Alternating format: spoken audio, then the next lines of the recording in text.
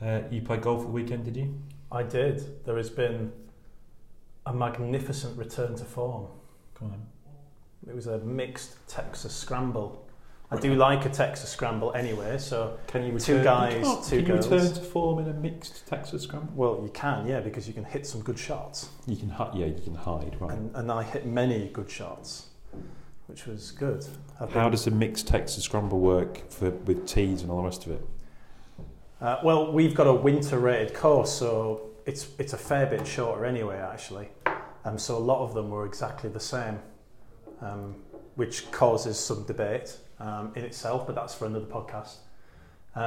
Sorry, you've got a winter rated course, but the people in the group still played off different tees. Yeah, so we have yellows and reds still, so they're winter rated off yellow and reds.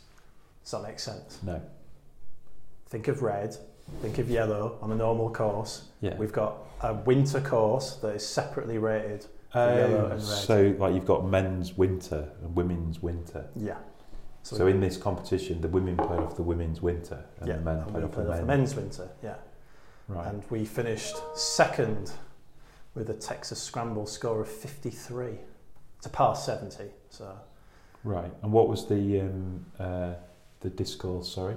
That some of the women's winter tees were behind the men's winter tees? No, a lot of them were the same. Right. A lot of them were the same. I hadn't really noticed it before, but maybe sort of 8 or 9 of them. That is not an exact count if anyone from York Golf Club is listening to this. So, but it was good. It was really good. I've struggled all year. I haven't hit many good shots, and I was firing some darts, which was lovely. Hit 3 or 4 irons to 3 or 4 feet for birdies. But were there any sort of stipulations, like you had to take a certain amount of drives? Or yeah, whatever? 3 drives each. So it was a kind of, I mean, to be honest, it's a weak Texas Scramble that, you know, I mean, it's 3 drives each is a bit easy. Is it? Yeah, I've played Texas Scramble versions with 4 drives each. Try that one. That gets fraught towards the end. You have to have it, so don't you? So I don't want to offend you, but driving's not the strongest part of your game? It is not the strongest part of my game, although I was the longest driver in my group by some 50 yards. Right, so how many of your drives did you actually take?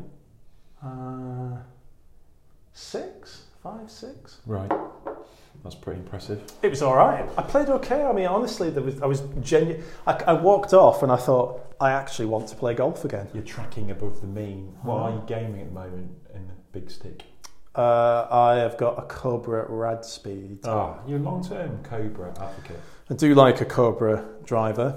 Other drivers are available. I'm a particular fan, if anyone wants to give me one, of the Titleist range as well. I play everything else in my bag is Titleist. Would it be fair to say that Free is your favourite brand? Free is anyone's favourite brand, isn't it? Who wants to pay £500 for a driver? Right, and you had 53 net. 17 under, yeah. Right, so how many shots were you getting? 13. So you shot 4 under gross. Yeah, and we bogeyed the last, unfortunately, which was a bit of a pain. Off what handicaps? I was off 12. So many shots, Tom. So many shots. I was off 8 last year. I'm now off 12.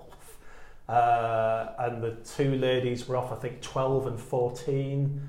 And our 4th person, he was off 22.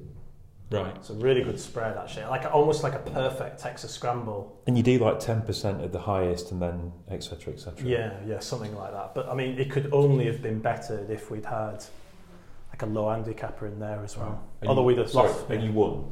We didn't. We finished second. We would have won had we not bogeyed the last. Okay. But given that I've done nothing all year, I picked up my prize with some pride.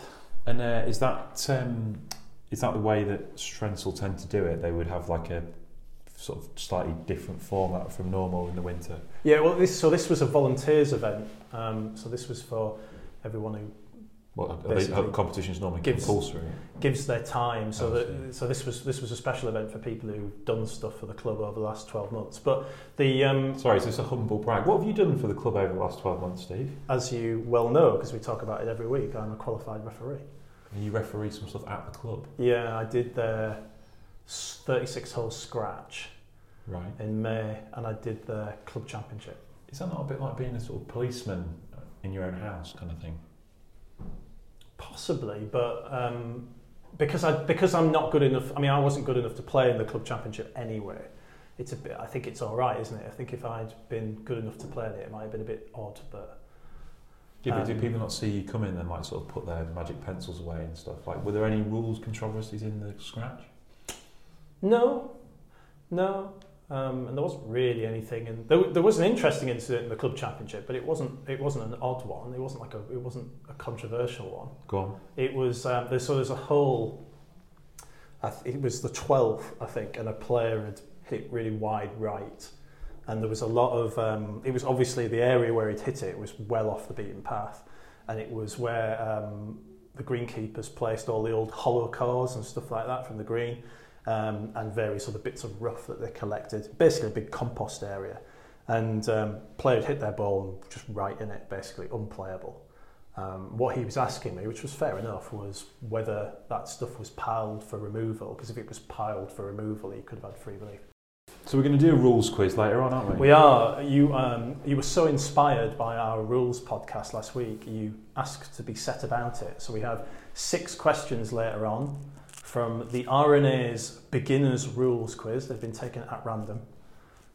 We'll see how you get on. There's a mix of stuff in here. And I have legit not done any. You've not seen them, although you might be trying to read them as we spell. Shall I put this just under the chair? I've not done anything. I play golf at the weekend as well, though. I see you got a mat out. Have all Woodley gone to fairway mats? Where did you see that? You posted a picture somewhere. Oh, I did, yeah, on Instagram. On the gram. Well, it's sort of. I guess the whole thing was the inspiration for this podcast, where we're going to talk about winter comps.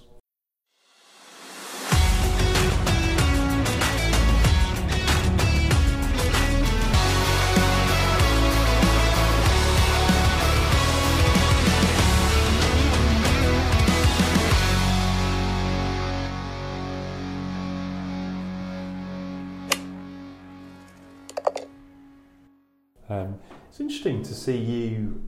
You're sort of buoyed by your Texas Scramble, aren't you? It is. Confidence is such a fragile thing in golf, isn't it? Because, I'm not trying to do down your refound confidence or anything, but you can obviously hide in the Texas Scramble. Yeah. You finished second. It's a team game. Yeah, absolutely. You've hit some good shots. This comes off the back of a 38 pointer the week before. So I mean, I am like running into some form, and it is because I love winter golf because it's short and we've got, as we're going to talk about, a lot of different formats. Yeah. I get bored with Medal and Stableford every week. And I think that is just an interesting piece of psychology, isn't it? Because by June we'll all be sort of annoyed that we can't hold a medal score together again. Downtrodden and worn. It just shows you the sort of the thing you take out of the game is the fun bit, isn't it? And if you can find a way of getting some competition into it, but still having some fun, then that's jackpot, really. Yeah. And that's what these winter formats are all about. But to answer your question, yes, mats.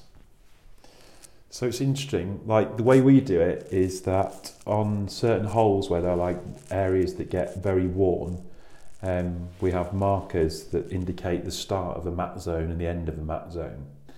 And the easiest hole to talk about is probably the first. So the first is off the tees we played it, probably about 380.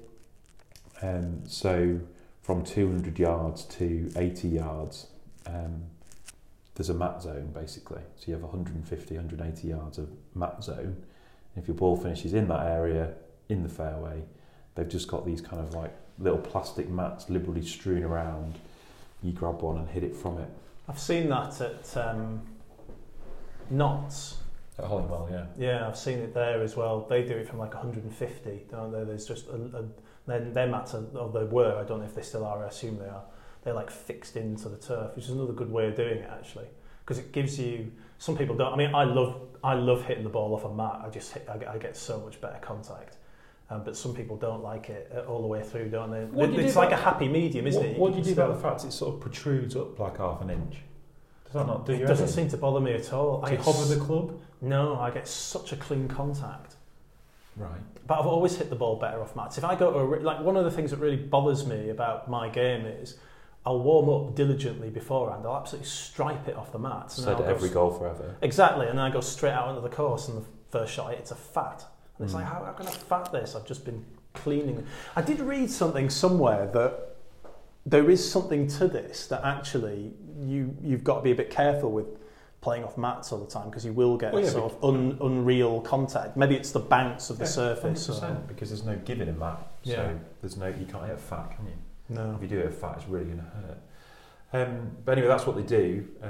It's not in loads of places. I think probably 4 or 5 places around the golf course. Yeah. I think it's a great idea. Sometimes it's a bit frustrating, like when you've got, I don't know, a long iron or fairway wood in your hand, and because the hole's playing into the wind, it seems a bit daft because you're obviously not going to take a big divot. But yeah, we've got mats, and all power to them for trying to improve the condition of the course. How's it gone down? We've never done it before 2019. The reason we did it in 2019 is because we had the Brabazon that year, which is relatively early for a sort of big amateur tournament. I think it's in May, late May. And our Woodley's kind of pretty bad early season, or it's at its worst early season because we're quite high up, so we don't get much growth in March, April. And they wanted the course to be as good as possible, so for the first time that year they introduced this concept of mats in particular areas.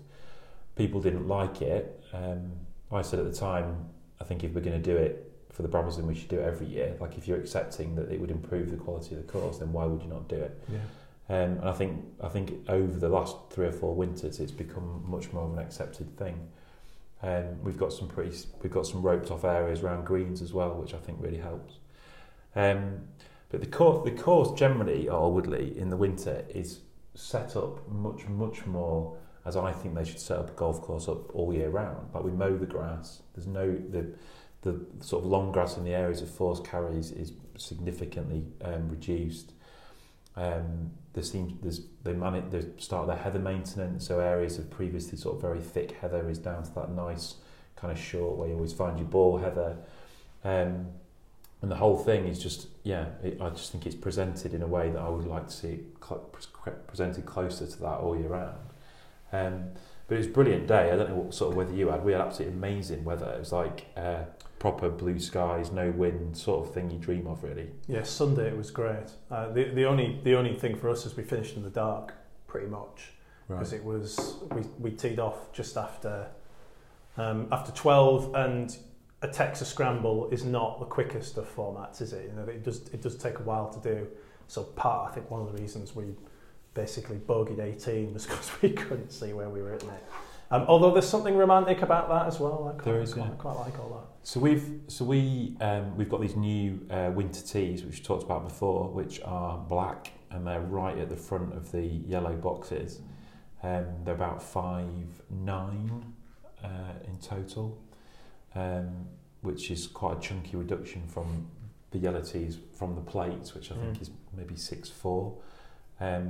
And it's brilliant, like, as in, it genuinely makes the course play easier. It's obviously a quicker round.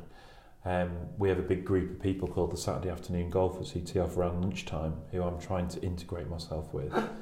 Nothing else. What is it about, like, traditional golf clubs where all the various groups have to have weird names? The Saturday Afternoon Golfers. Well, yeah, you are playing on a Saturday afternoon. Do you really need? Have you got polo shirts with the logos on?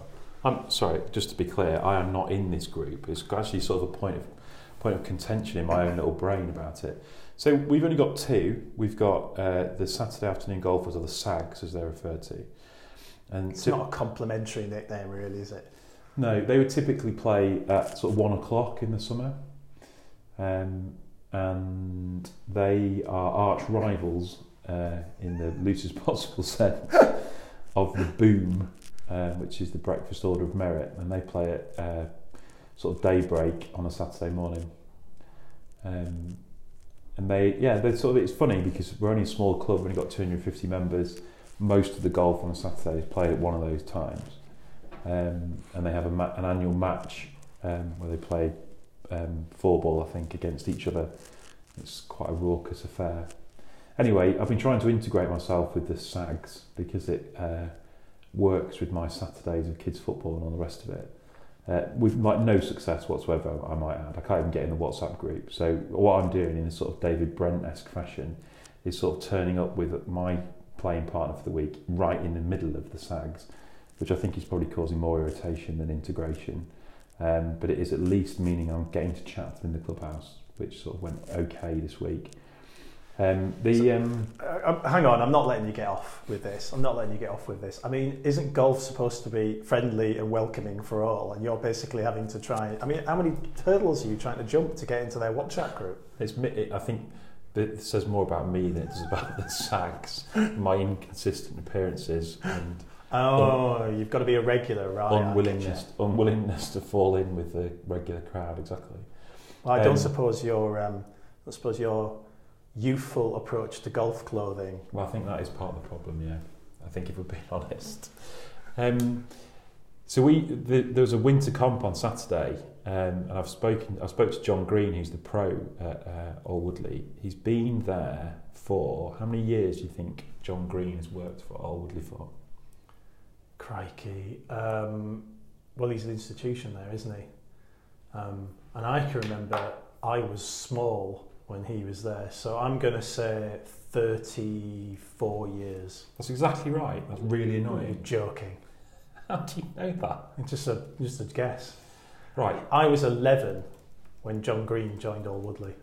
I'm not a young person anymore. That is a stint of service, isn't it? Yeah, it's massive, yeah. And he is an absolutely amazing club pro, and sort of probably one of the last few of that type of role. Yeah. I think Gary Brown at Ganton might have been there for 40 years. Dan and I were talking about this yesterday. I don't know. I think he's a bit later. But he won't. But there won't be too much between them. No. But I suppose, I know we want to get onto formats, but I suppose it's one of those clubs where, once you get there, you just think, right, I've achieved. I mean, where do you go that's better than Ganton and Old Woodley? Yeah, I mean, I think it's had 3 pros in its history, so it's once you're in, you're in. I think Ganton have had 4 or 5, yeah. and when you think the first one was Harry Varden, yeah. and then another one is Ted Ray, and yeah. there's basically, if you go into the clubhouse at Ganton, I'm sure this is still the case, they're all pictured on the wall in the locker room, and there's 5 of them in 125 years. It must be an amazing thing, because it must feel like you are part of a lineage, I guess, for those pros. And John is unbelievable club pro, just exactly all of the things that you'd need. Top bloke, played lots of golf with him, lives just around the corner from me, just well thought of by every single member and all of the sort of Yorkshire golf community, I think, which is a massive thing in it, to sort of be involved in one place, one area for 34 years, and I've never met anyone really have a bad word to say about him. So anyway, he's on holiday in Whitby at the moment, 2 weeks, and he gave up a few minutes of his time to chat to me earlier in the week about some winter competitions that he runs, because he does really make a big effort to come up with some fun formats through the winter rather, to keep everyone playing and give us something different to do. And one of these was on Saturday, where we all played match play against a pro. So the way this works is that the pros have written out cards for tour pros. So there's a Tiger Woods card, there's a Jack Nicklaus card. There's quite a lot of live, actually. There's a Bryson card, there's a Phil card, there's a DJ card, and these are all these cards are face down on the counter when you go into the pro shop. And so you pick one at random. I picked Bryson DeChambeau as the person I was playing match play against, and you can see the scores that he's had. To try and make it fair, all of the pros have shot 74, right? They've all done horrendously, haven't they? Yeah, they've all shot 74, which off these black tees for Bryson's probably... I think he might have done a bit better than that in reality. Anyway, so I'm playing match play against Bryson. I have to give him 2 shots, which is quite irritating. And the other people in my group, one's playing against Phil Mickelson, one's playing against Tiger, I think. And it's pretty good because it's match play, so if you can't beat the score, then you can pick your ball up. We can give putts on behalf of the pro, so if it is a tap-in, you can give it, so it speeds the game up. It's something different to think about. So the way they do the scores is pretty funny. So there'll be holes that you just can't win because there's a 2 on a par 4, or there'll be holes that you're definitely going to win because there's a double. and then there are some holes that are kind of swing holes where you absolutely have to win that hole in order for the match to be, because you can see what scores are coming up. I like that term, swing hole. Well, it was like an election. Yeah. So it was a pretty interesting thing. So I got out in level par. I had to give him a shot at the par 3 7th, but he'd made a bogey, so my 3 for 4 meant that we halved. I had to give him another shot at the par 3 11th, where he'd made a 2, so I would have had to get a hole in 1 to halve. So I'm 1 down on the 12th tee, which is short 4, and he's made 5. So I've got to win this hole to get back to all square, and then he finishes 6, 2, 7.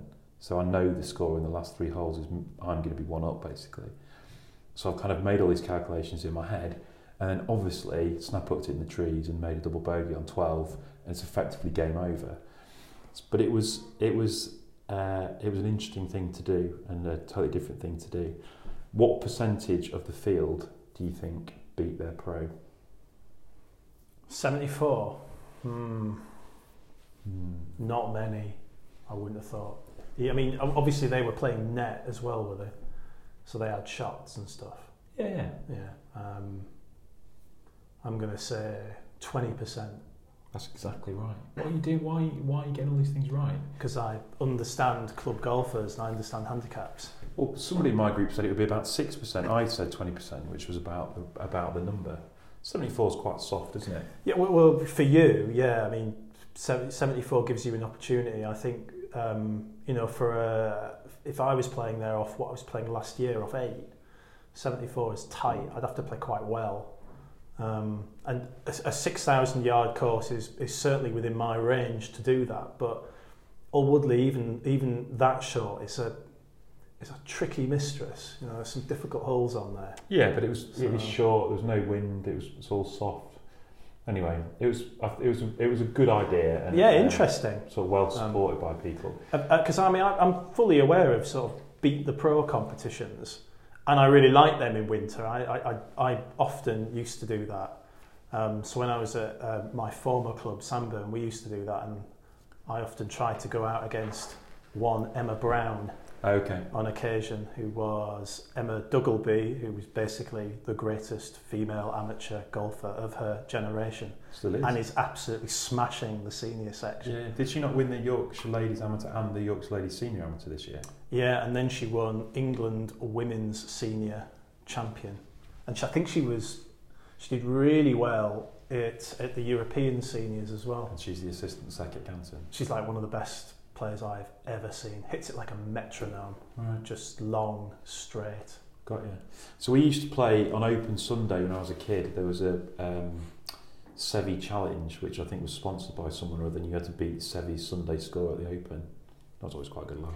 I love a beat the pro. Yeah. Not because you beat the pro, they invariably come out on top because they are the pros. But it's really exciting. It sort of gets you up. Yeah. Doesn't it? You think, right. Yeah. So John's got loads of these, which I don't know how he dreams these things up. Are we going to review them, are we, and critique them? So he's got another one, which is similar, where you are the partner of a pro. So they write out scores for a pro, so it's pro-am basically, and you're playing in a better ball with a fictional pro, and obviously the people with the most stable points at the end wins. So you have a sort of strategy, I guess, to try and beat their score on a particular hole, so you're improving the team's better ball score. Yeah, like a blind partner. Like a blind. Well, not really, because you can see their score. No, but it's good. Yeah, but in a blind, you usually know you're getting 36, don't you? In a blind stable, it's usually 2 points a hole, isn't it? So it's a sort of similar principle, isn't it? Yeah. Yeah, that's good. Because you can sort of go all out for it. If you know you've got... it promotes aggressive golf, doesn't it? Because if you know you've got 2 points in the bag or whatever already, right, I'm going to have to... Yeah, I thought it was pretty good. He's got this other one, which is basically like golf rugby, which I think is a pretty cool idea. The sort of thing that would work well if there's a Rugby World Cup on or Six Nations or whatever else. So you choose 4 holes before you go out. And if on those 4 holes you get 3 points or better, you've scored a try. Oh, so you get 5 points. So you get 5 points, yeah. Oh, right. Plus your 3 or better, so you get 8 in total. Right? And then on the next hole, you are trying to get a conversion, so the same thing applies. So if you get 3 or better, you get the 3 points plus the 2 points, so you get 5 points. You're going to need someone who's got a decent regard for maths to sort that out at the end. I mean, it's an interesting comp because that's one of those competitions where you would just come in afterwards and you'd have no clue would you who's winning. Oh yeah, but some of these get worse. But I think that one's pretty good. I mean, and how would you go about trying to assess a likely winning score? So that is applicable on 8 holes, which leaves you 10 holes. So you'd be saying 2 points a hole for 10 holes is 20 points. But then you've got 13 points available on 4 holes. So you've got 52 points possible on those 4 holes. So if everything goes well, you might get as many as 72 points.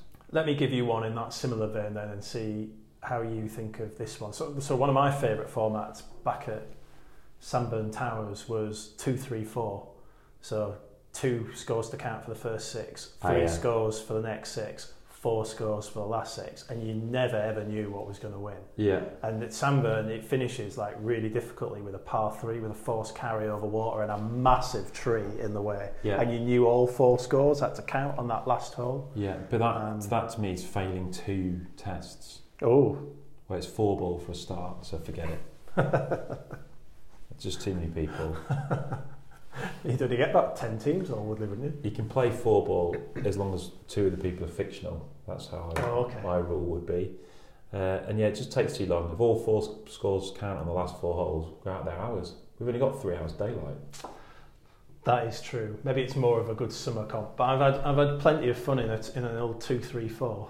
Yeah. So that is the golf rugby one. And then what else has he got? So he's got. You have to choose another one because he does quite a lot of like pre-work to some of these.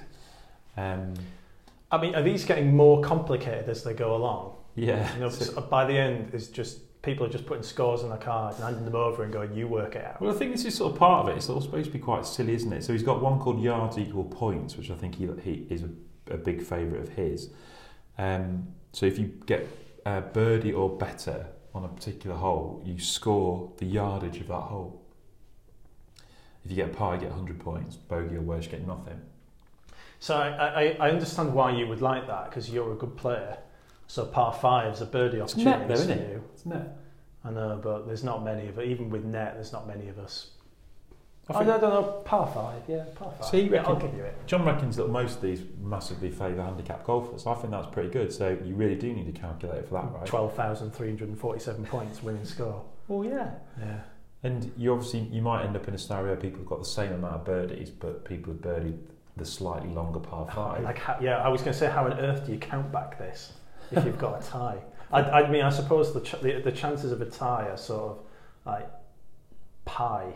Well, I think it'll just go in numbers to infinity. Won't it? John runs a league table for this stuff over the winter, and I think the calculation for that league table is probably more secretive than the PCC calculation in golf. I think it's very much a black box. Just calls it a black box calculation. Yeah. No one knows how it comes together. It just happens. Yeah. But I also think with some of these formats, right, half the fun of these are what happens in the bar afterwards, right? So you play that competition and you do your golf, and then you've got to spend like 3/4 of an hour working out what on earth you've scored, and then someone on their 3rd Guinness in half an hour is bound to challenge it and go, yeah, exactly, yeah. Or like question the measurement of the hole in yards equal points. Absolutely. I like this one. This one's called Choose 6. So you basically only scoring on 6 holes. You have to decide after you've played a hole whether that's going to be one of your counting holes. That is good. Yeah. That is good, because there's a bit of jeopardy about that as well, isn't there? You know, if you score a 4, like a par on an easy par 4, for example, you're almost gambling, aren't you, that you're going to do better than that or score some more scores like that. Yeah, so on the way around. What do you do? Do you bank? Do you bank a couple of 2s? He reckons that normally 18, 19 points wins it. So you are really hanging out for threes, but equally you don't want to embarrass yourself and end up having to record some ones because you've failed to bank any twos. Yeah, I mean, how does that... If you played in a competition like that in practice... Yeah, I played in that. So what I want to ask about that is, your course and my course, York are quite similar in that they're pretty tough finishes. So does everyone try and bank their points before they get to about the 16? Forgetting about shots. Yeah, I know, but even with a shot, like 16 at all Woodleys and 17 and 18... This time of year, the tees are basically at the 150 markers, Steve. I'd still find a way to double each of them. Right. So anyway, I thought they were pretty good. Well, then we've got Greenkeeper's Revenge coming up soon, which presumably loads of people do, where the flags go in daft places. I've never played in it, which is a real shame because I really like the idea of it. I just find it utter pain in the arse. And some greenkeepers get really into this, don't they? And they put like obstacle courses. So you'll like get onto the green, there'll be wrecks in the way, won't there? And it'll be like adventure golf trying to get round. Or you'll get, I mean, on our 7th hole, which just to explain for listeners is like a 155-yard par 3 over a pond, but the green slopes massively back to front. I mean, you've played it. It's like it's in summer. You come off the top. You can put it in the water back on the bottom. Greenkeeper's Revenge would be absolutely evil on that hole because you could just put it in a place where no one could put it in. Yeah, right at the back or right at the front, presumably. But that is another one. There's a couple of those I've played in that we don't do already. Things like a flag comp's pretty good. Yeah. Where you just keep playing until you run out of shots.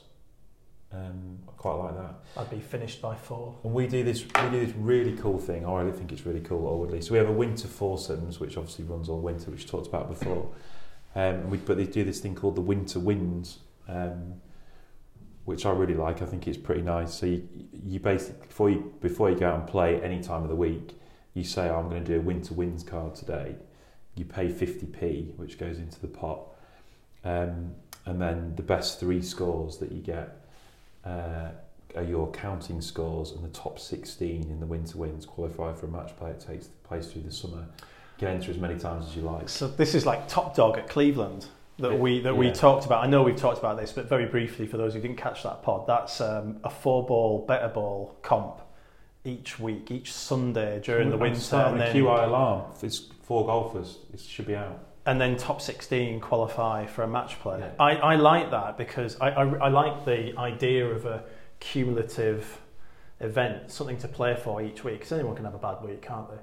But this idea that you can have 16, whatever, or 12 weeks of competition and then go person-to-person combat. Yeah, winter wins is good because you can enter as many times as you want. So you can rock up on a random Tuesday or Wednesday, pay 50p, and you're having a sort of vaguely competitive round.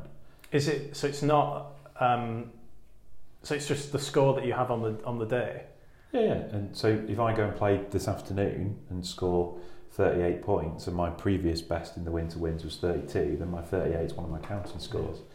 I'd like to see more eclectics in winter at York. The seniors have an eclectic, and that is a lot of fun. That's a good idea. Because I played with a guy. He won it actually, Trevor. I'm sure he'll love me talking about this. He won the seniors summer eclectic, and I was playing around with him. He put in a rolling Stableford because in his last 6 holes he had a certain number of shots to take off, and he'd been, God bless you, Trevor, but you'd been awful all day.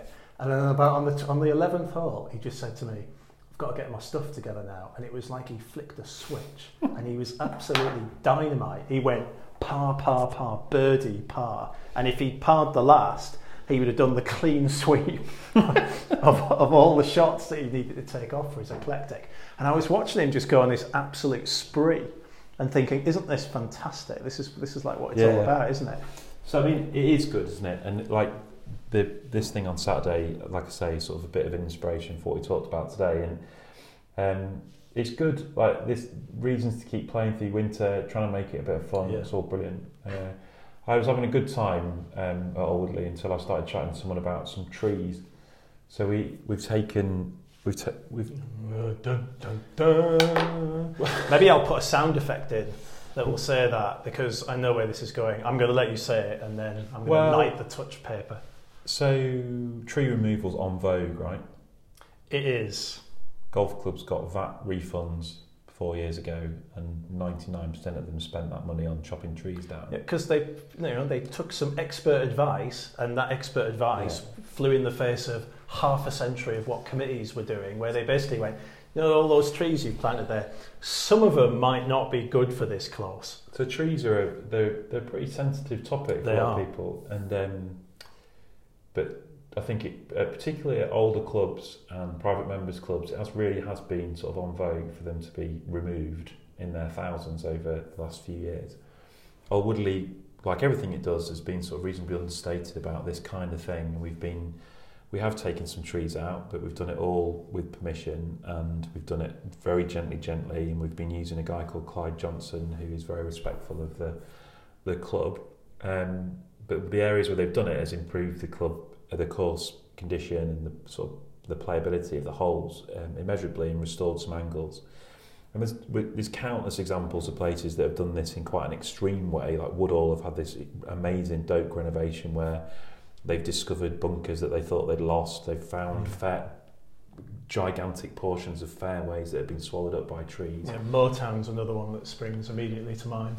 Clyde's been at Moortown as well. I mean, there's endless examples. And I think once you get past the sort of initial scarring and the kind of jarring of where's the trees gone, that all of these places have improved. And the courses that we're talking about are heathlands, right? And we're trying to get heather to take, and we're trying to get finer grasses to take.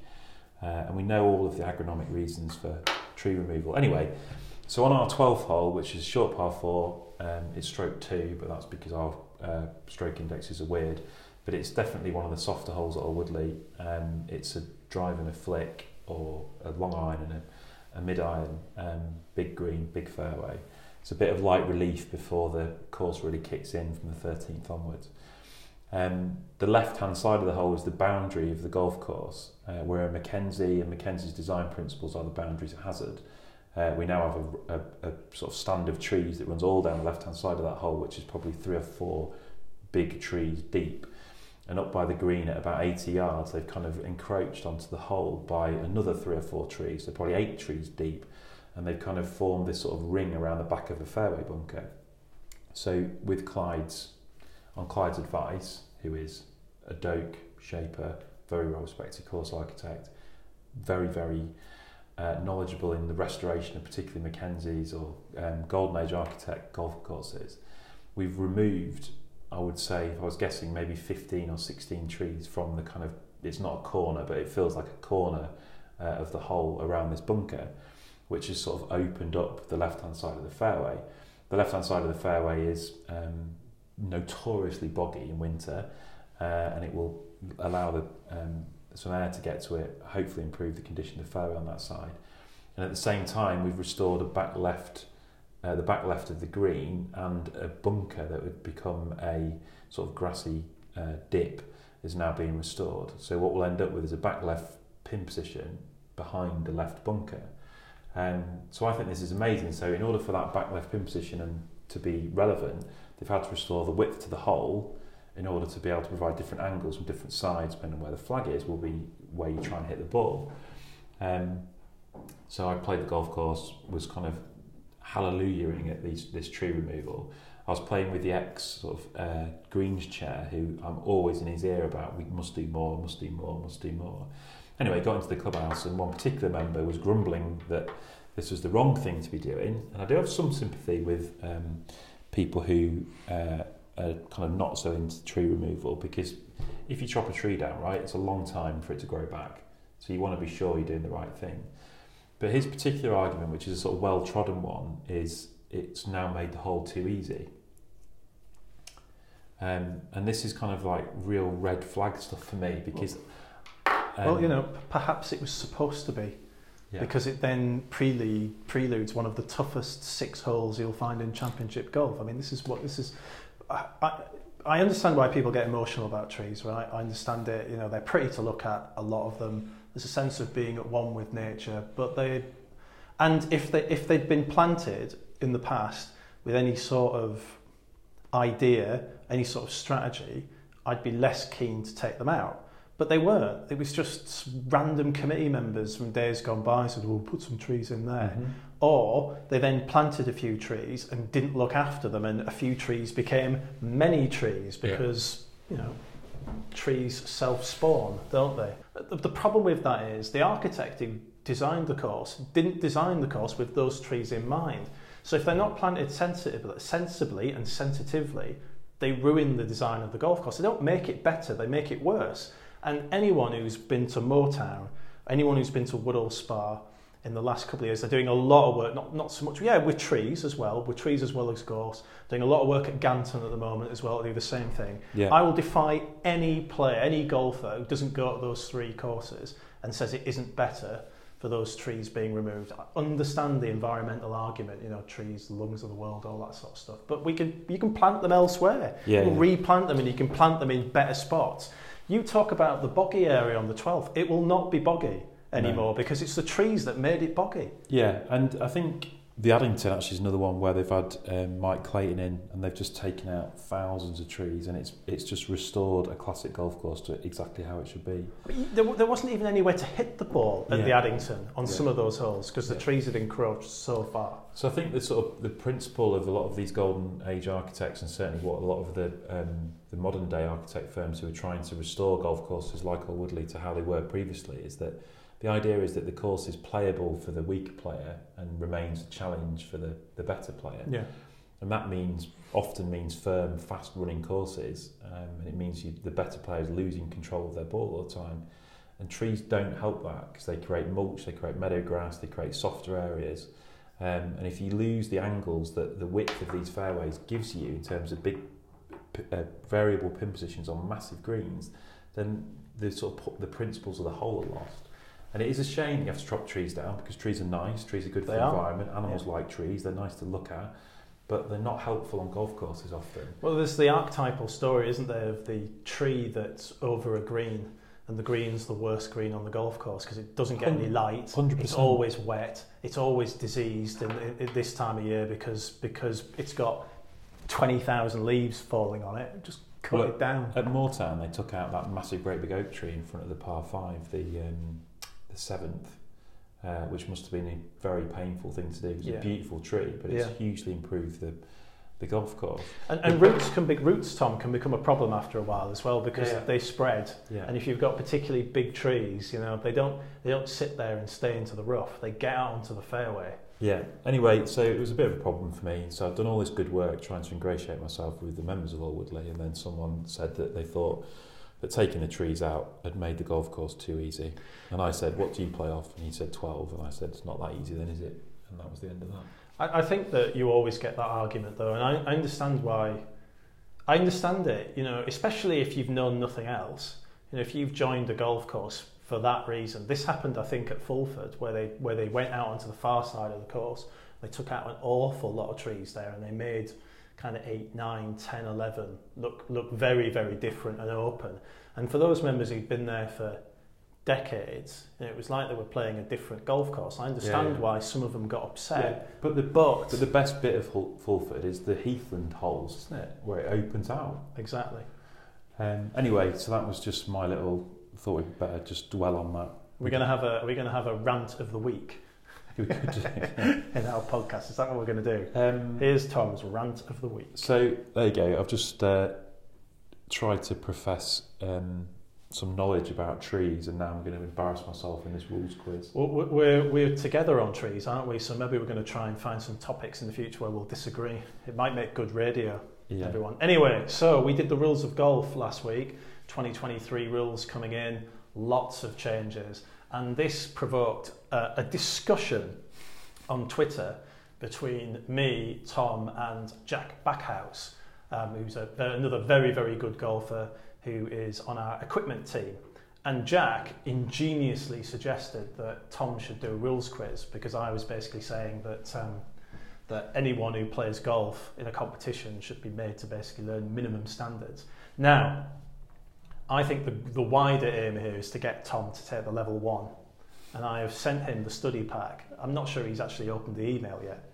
But I have sent him the study pack and we'll get him doing it in full course. But we just want to see how good or how bad Tom actually is at the rules at the moment. So we've selected 6 questions from the RNA's beginner rules quiz. So this isn't intermediate, it isn't advanced, it's not level 2, level 3, it might just be about level 1. But we've got 6 questions here, and they're from the whole gamut of golf. It's not any, there's not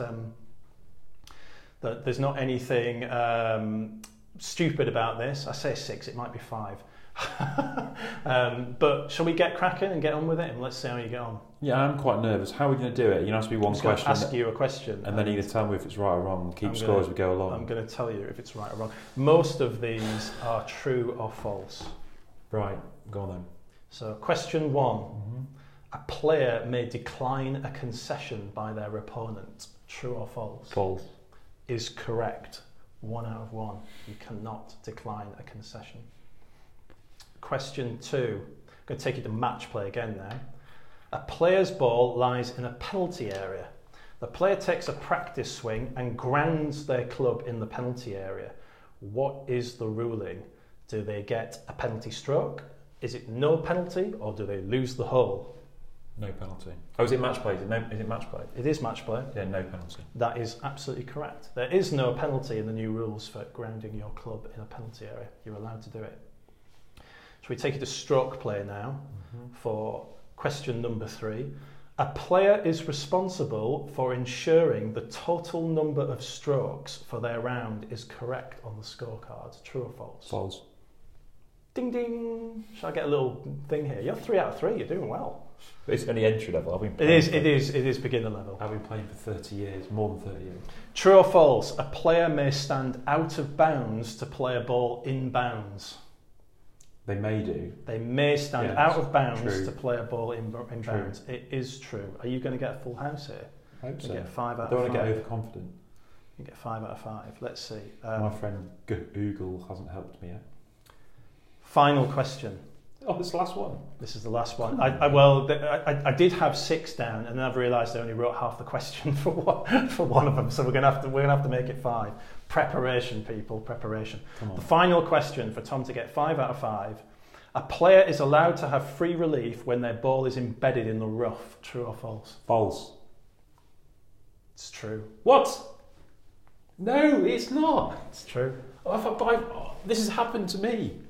So, let me just explain to you. So I played in whatever the scratch thing's called at West Lancs early season. It's called the Crosby Bowl or something.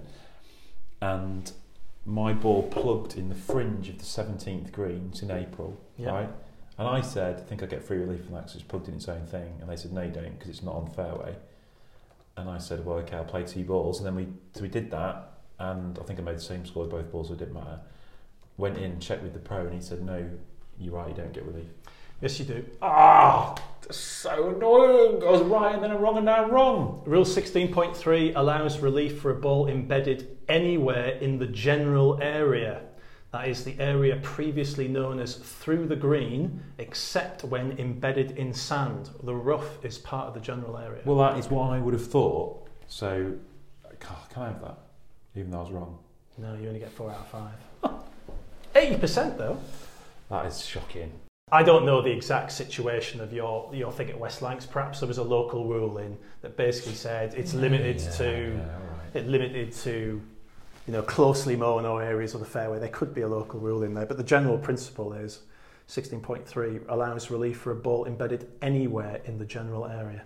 Anywhere. That is what I would have thought prior to this instance. That is annoying for me. You nearly did it. I know. Right, we'll do intermediate next week. And I'll have the courage of my convictions more. Are you going to do some study though? I mean, it starts to get a bit hardcore. No, I'm not. It's not stupid. We just do it blind. Otherwise, it's just a trick, isn't it? I'm trying to get you to better yourself though, Tom. Well, I'll study afterwards if I think I need to. Right, thanks for that. Can I just direct listeners to the Slam podcast? Brilliant interview with Ryan Fox, where he's got some very good Tiger Woods anecdotes. Very much worth a listen. We'll be back next week when we're going to talk about more rules, certainly. Who knows what else? Who knows what else? We'll find something. Thank you, Steve. Cheers, Tom.